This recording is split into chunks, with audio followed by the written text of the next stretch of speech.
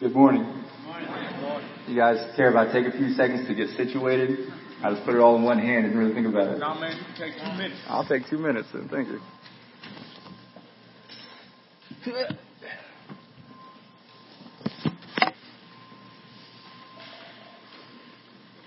It's good to see all of you. It's good to see all of you. I know a lot of you, and there's some of you I don't know, and it's good to see you too. It's so good to be here, to be with all of you. June 5th, 2011. That was the first Christ Community Service I was ever able to attend. I remember Chauncey Shiloh read the Word of God, and I remember hearing the Word of God. You know, it's good and it's good every time, but I heard that reading and I saw this is that powerful Word of God. It's almost like we got 2 sermons that day. And so whenever I knew I was going to get an opportunity to come back and preach, I was like, hey, can we have Chauncey read it again? And he did, and he forgot, but he did it anyway. So we're grateful for that. So came here for several years. Then June 25th, 2017, Christ Community sent a church plant to Norman to continue doing the same good work that you guys are doing here. 2 years, 7 months, and 1 day. Good news. Hope Community Church is still meeting in Norman. We're still sharing the gospel. We're still going to people. We're still loving people and laying down our life. And it is my joy to say we learned that from you. It is my joy to say we learned that from Christ Community. So I just want to say thank you. Before anything else gets preached, thank you. I know myself and I know Mila, my beloved, my wife. We are so grateful for Christ Community and everything you guys have done. And we're glad to come back and see you're still going for it too. We're going to take another moment to pray, to get our heart ready for the Word. I had a friend one time, she was hanging around all this stuff and she told another friend of mine, you know, you guys pray a lot. I thought about it. And the thought that came to mind was, compared to who? Compared to who? Compared to the Christ? I don't think so. So I guess what? We're going to keep praying. If I break in the middle of the sermon to pray again, that's good, because we need it. Amen? We also get to pray right now. So I'm going to give us a moment to, once again, quiet our heart. God really loves everyone here. And He wants us to be spoken to, ministered to. And if I just came up here and said this and left, even Chauncey having read this song, that's enough. God is at work already through His powerful Word. But it's my joy also to get to expand and expound on this today. So let's pray that God would let us be open to whatever He has for us, because He's got something for us, because He loves us.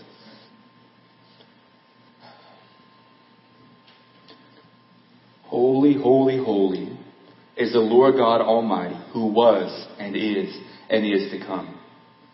Holy, holy, holy is the Lord of hosts. The whole earth is full of His glory.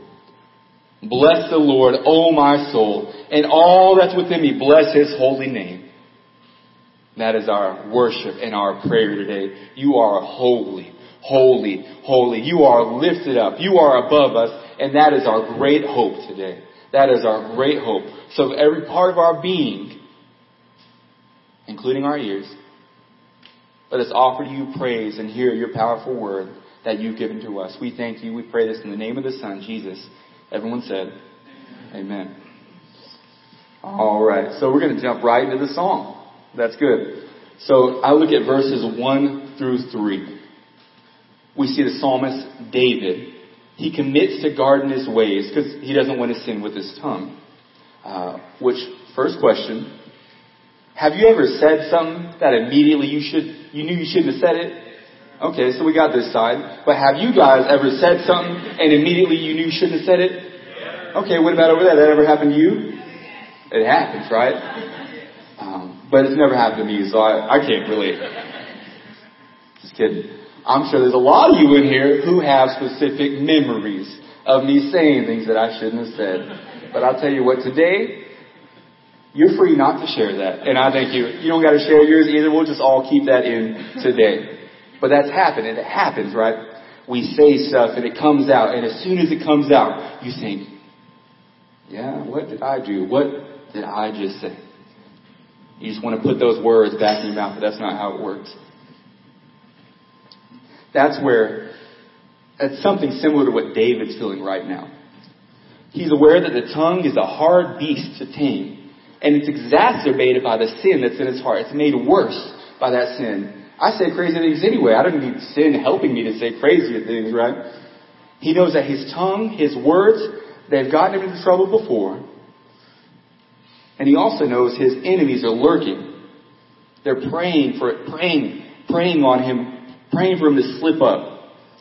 And the commentary on this text, it gives the image, as we look at it, so long as the wicked are in my presence. The commentary talks about this image of like vultures swooping around. In this case, though, he's not yet dead. But the vultures see, they're like, we're waiting for that opportunity. We're waiting to come in and snatch up the remnants. They suspect he doesn't have long. His enemies suspect he doesn't have long. Sometimes I feel like that. I'm assuming that we've all felt like that.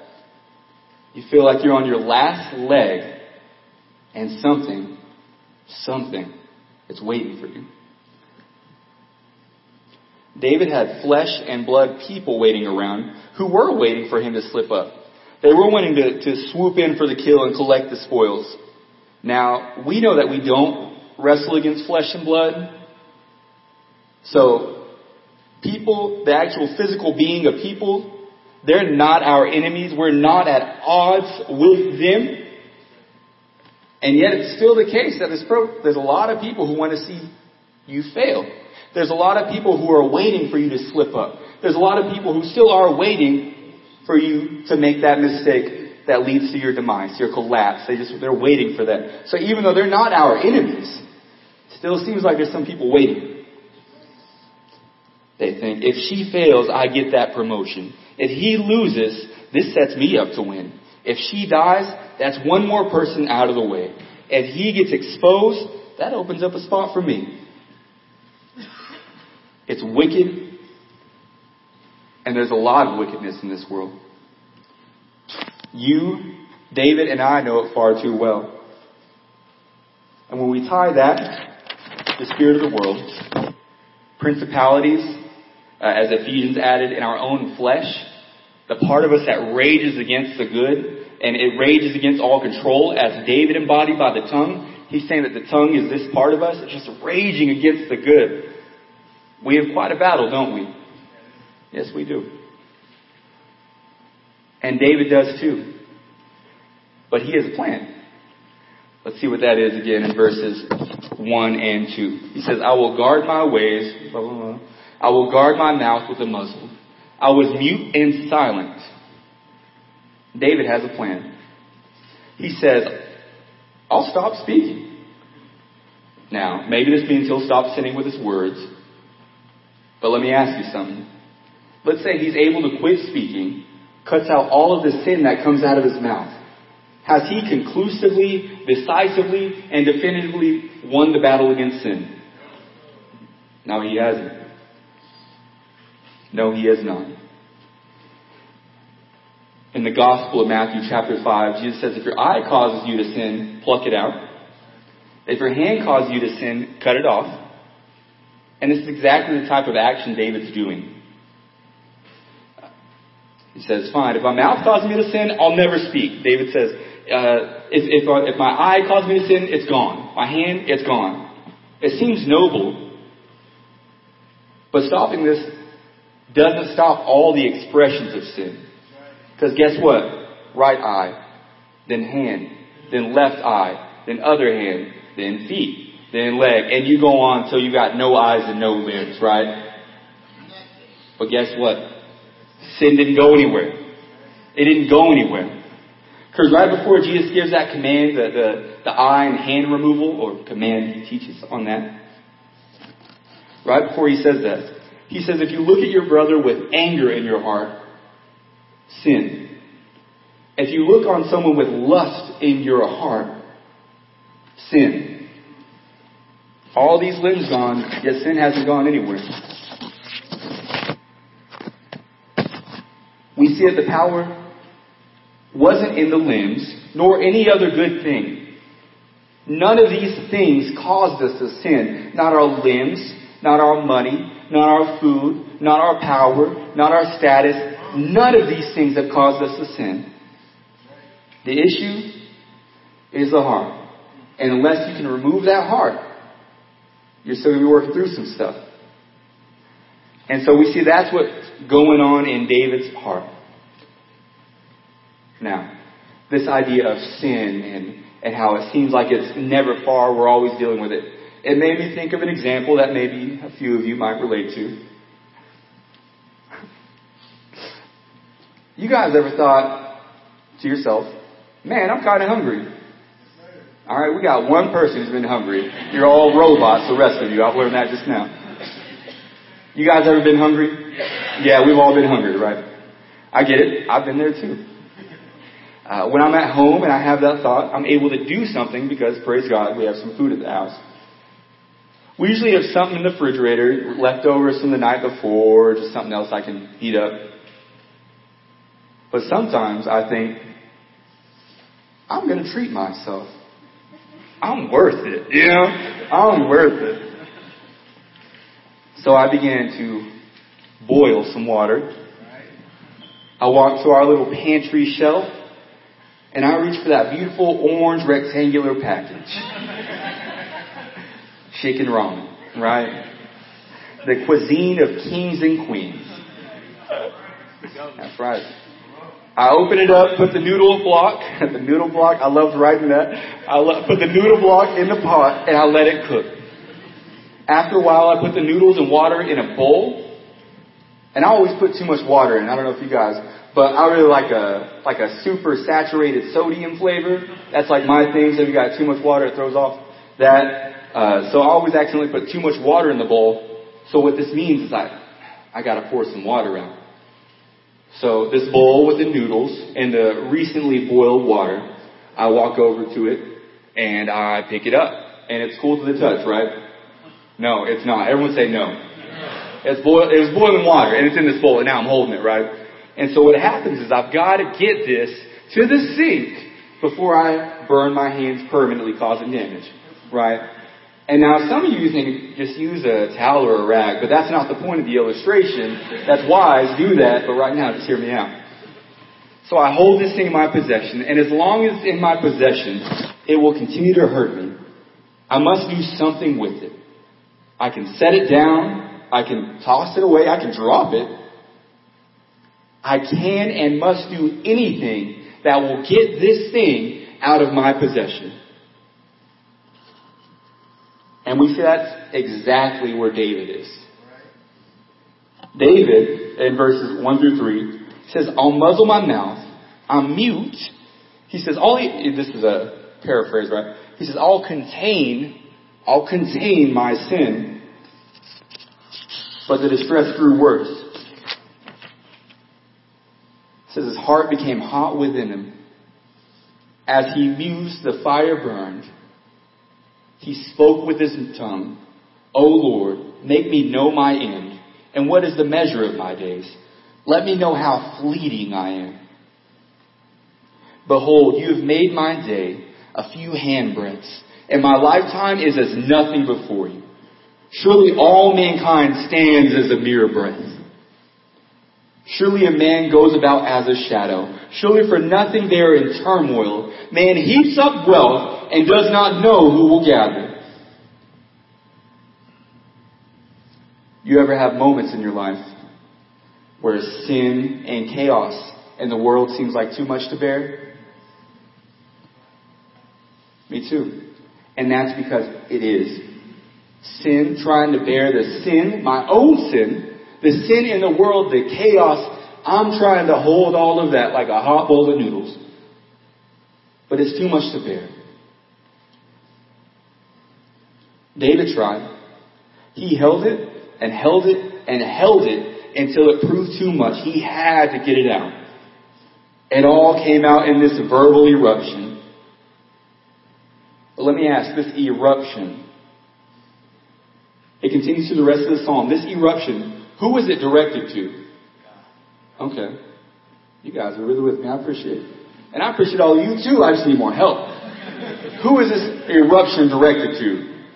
Okay, we got them right here. Who is this eruption directed to? Oh man, we're there. It's directed to God. He's holding it, he's holding it, he's holding it. I've got to do something with it. And he just erupts into conversation with God. That's exactly right. We see this moment of humility beginning in verses 4 through 6. He bursts into prayer, which, if you're wondering, is always an appropriate outlet. So, pray at all times. Don't stop either. He calls out and asks the Lord to show him how brief his life is in the grand scheme of things. Let me know how fleeting I am. My lifetime is as nothing before you. We are all a mere breath. We spend our whole life soaring up and have no idea where we'll go after we are gone. He's grounding himself in reality. This is true humility, right? He sees who God is, the powerful, eternal, everlasting God. And he sees himself, a man who is here today and gone tomorrow. Now, I'm still in my comparative youth, but I have noticed that the youthfulness I feel now feels a little bit older than the younger youth I used to be, right? And I'm sure looking at all you fine, healthy-looking people, probably none of you feel that, but I feel that, right? Aching back, creaking joints, my muscles stay sore a little bit longer. Sleep is now a priority for once in my life.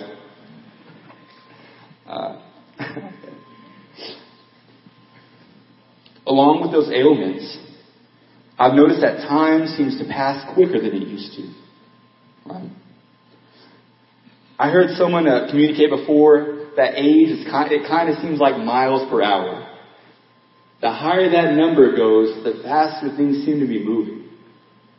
And that really seems to be the case from however many years I've been around, right?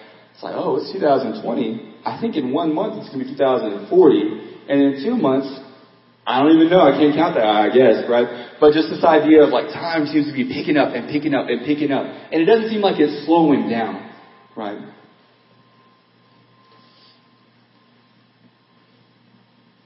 All of this to say life comes and goes faster than we expect it to. We're only here for a few days. And I'm now more than ever praying along with Moses in Psalm 90. Teach me to number my days, that I may gain a heart of wisdom. We're only here for a few days, and I, like Moses, I want to know. I just want to be aware of how fleeting all of this is, because I want to live wise. Now, all of this talk of brevity and shortness of life, there's a certain way in which calling our attention to the brevity of life, the fleeting nature of all things, it refocuses us on what is important. After this moment, David is re-grounded. He knows that his sin is plentiful, but his days are not. So what does he do? He doubles down and presses deeper into God. In verses 7 through the end, I'm just going to read this whole thing. This thing's good, man. This psalm, it preaches. I'm just glad to be up here and say some stuff about it too. And now, O Lord, for what do I wait? My hope is in you. Deliver me from all my transgressions. Do not make me the scorn of the fool. I am mute.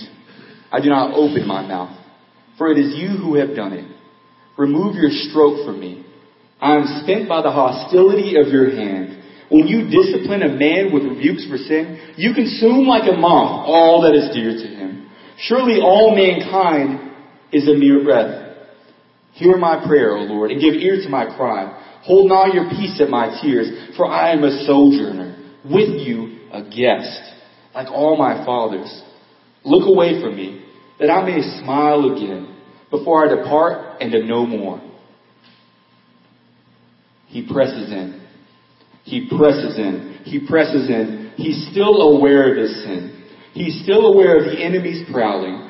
He's aware that it's all too much. He knows it's all too much for him, so he throws all of his weight on God.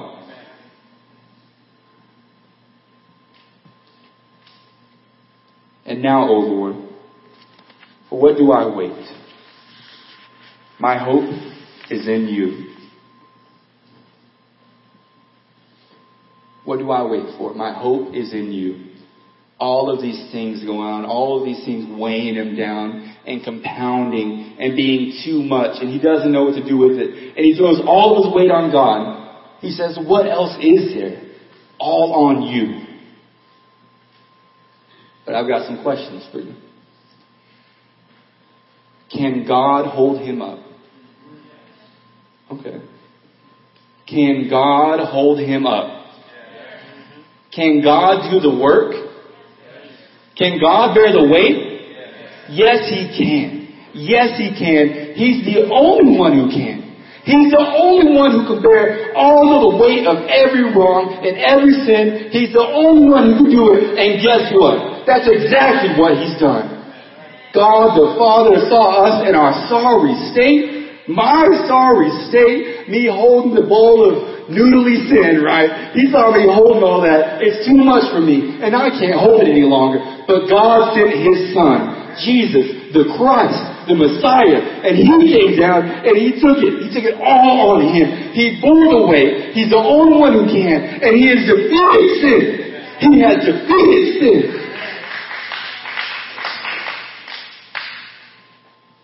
That's good news. That's good news. He has borne the weight of all of these things. But guess what? That's not it. That's not it. Let me get really explicit here. If you don't know Jesus, and you feel the weight of your sin, Jesus is the only one who can set you free from that. He came to die on the cross.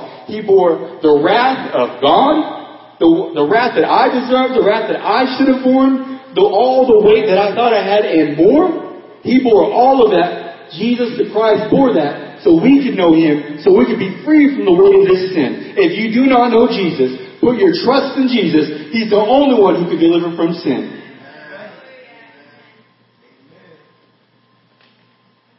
And for those who have trusted in Christ, the scripture says that when we trust in Jesus, the love of God is poured into our heart through the Holy Spirit who's been given to us. The Holy Spirit has been given to us. Who's been given to us? The Holy Spirit has been given us. The Holy Spirit of God. The same Spirit that was in the Christ as he walked on this earth and bore all the weight that I could never wear. The only one who defeated sin. The only one who overcame everything. The only one who truly won the victory. That Spirit that was in him is now in those of us who trust in Jesus. That's good news. We have the Spirit of God. Those things that weigh us down have no weight, no bearing, no say over us anymore. We belong to God our Father who is in heaven, sealed by the Spirit, being made more and more into the image of God, one degree of glory to another, to another, to another, to another. It doesn't stop. God doesn't stop, guys. There's great hope for us. We feel the weight of the world, but we throw that on Jesus. If you've never done it, do it. If you have, new mercies. For those who are in Christ, we have the Spirit of God. We still make some mistakes. Cast it on God. He took you in. He took me in at my worst. And so I have reason to believe He's going to keep being who He is. He's the same yesterday and today and forever. Right? And so then we look from that. And we look. This psalm was kind of crazy to read through, guys. I was reading through this psalm, and David's talking about, it's all too much, and it's weighing down, and sin is too much, and your hand is too much, and I really need you to kind of look away from me right now. It's all confusing. But we see right here that God is working for the good of David. David has trusted God, is walking with God, but there still are things trying to rear its head in his life. But he calls out to God, deliver me from these things. Don't make me the scorn of the fool. Remove that stroke from me. Remove your hostility. When you discipline a man, you show him everything. Everything is vain. Everything is fleeting. Nothing else matters when you rebuke your people. I'm like a sojourner with you. Look away from me because I want to smile again. This isn't David saying that he wants God to leave him. But right now he's feeling the weight of God's discipline. Because is God okay with sin? No, he's not. We see exactly what I said earlier, the whole gospel. What cost God went through to defeat sin. We see that. And even now for the believer, we're sealed, right? So there's all this stuff that's still in me, but if I die, I am with Christ. I am in Christ. All of us who trusted, we're in Christ. So all those things that nag at you and the shame and the fear and all of those things that haunt you at night, those have no bearing. I already said that, and I'll probably say it again. Right? It's no broken record. This is the right record. It's true. It's good. And we're going to keep saying this over and over. Jesus is the one who does it, right? And as we walk with Jesus, He does want to set us more and more free. As we go with Jesus, I know oftentimes there's this fear of, what if I go for it? What if I do this thing that God has called me to do and I fail or I fall? Well, you will. I will. We do that. That's a thing we do. But it makes me think of Micah 7:8. Rejoice not over me, O my enemy. When I fall, I shall rise. When I sit in darkness, the Lord will be a light to me. You guys, we're going to fall. We're going to fail. But who is now with us in every step of the way? Jesus. That's exactly right, Webb. Jesus is with us. Every step of the way. We fall, we're getting back up. We sit in darkness, the Lord, our light, is with us. He loves us. He's disciplining us. He's working all this stuff out of us. Because for freedom, He set us free. He didn't just call us in so we continue to be people who operate like slaves, people who operate from a place of bondage. For freedom, He has set us free, and we don't have to submit again to any yoke of slavery. Fullness of life is what God has called us to. And for those who walk with Him, we're going to see more and more of that. We see David being disciplined for the sin in his life. As I walk with Jesus, I see these things getting what feels like beat out of me sometimes, right? But who is it exactly that God disciplines? Who does God discipline? His Son, whom He loves. God disciplines His children because He loves them. And it's not some discipline. I had to relearn what discipline meant when I came to walk with Jesus. Because I had some bad ideas of it. I had some bad pictures. But it looks like God's picture of discipline isn't to punish us and send us away. But He corrects us so we can learn how to put even more weight into His embrace. He doesn't rebuke us to send us away, but He corrects us to draw us in. That's exactly what He does. There's all these things that weigh against us. Our sin, chaos in the world, all kinds of wickedness. And in the midst of all this, Jesus is our hope. And as we said, He's the only one who actually can and has. He's the only one who can deal with all this. He's the only one who has dealt with all of it. That is our hope. So in the midst of darkness, Jesus. In the midst of trial, Jesus. In the midst of confusion, Jesus. In the midst of struggle, Jesus. That's right. Ooh, man. And like I said, for those of us who are with Jesus, we're going to continue walking. God loves you. God loves you. God loves every single... Turn to your neighbor and say, God loves you. I know it's always disorienting. Turn to the other neighbor. Say, God loves you. Now sit there with yourself and say, God loves me. That's exactly right. That's right. Hebrews 12 talks about, for the moment, all discipline seems painful rather than pleasant, but later it yields a peaceful fruit of righteousness to those who have been trained by it. Therefore, everyone say therefore. Everyone say it again. Therefore, lift your drooping hands, strengthen your weak knees, make straight paths for your feet, so what is lame may not be put out of joint, but rather be healed. God is strengthening us, and He's healing us, and He's putting us in the right direction. He's making us stronger and stronger. And it hurts. It hurts. It hurts. And He knows that. But He does it for our good. He is not content with these things rearing their head and trying to destroy us. He is not content with us being content with Him. He has called us to freedom, and He's going to see it through. He's going to see it through. And so in the midst of the pain, Jesus, He is our hope. And our hope is enough. Amen? All right, we're going to pray.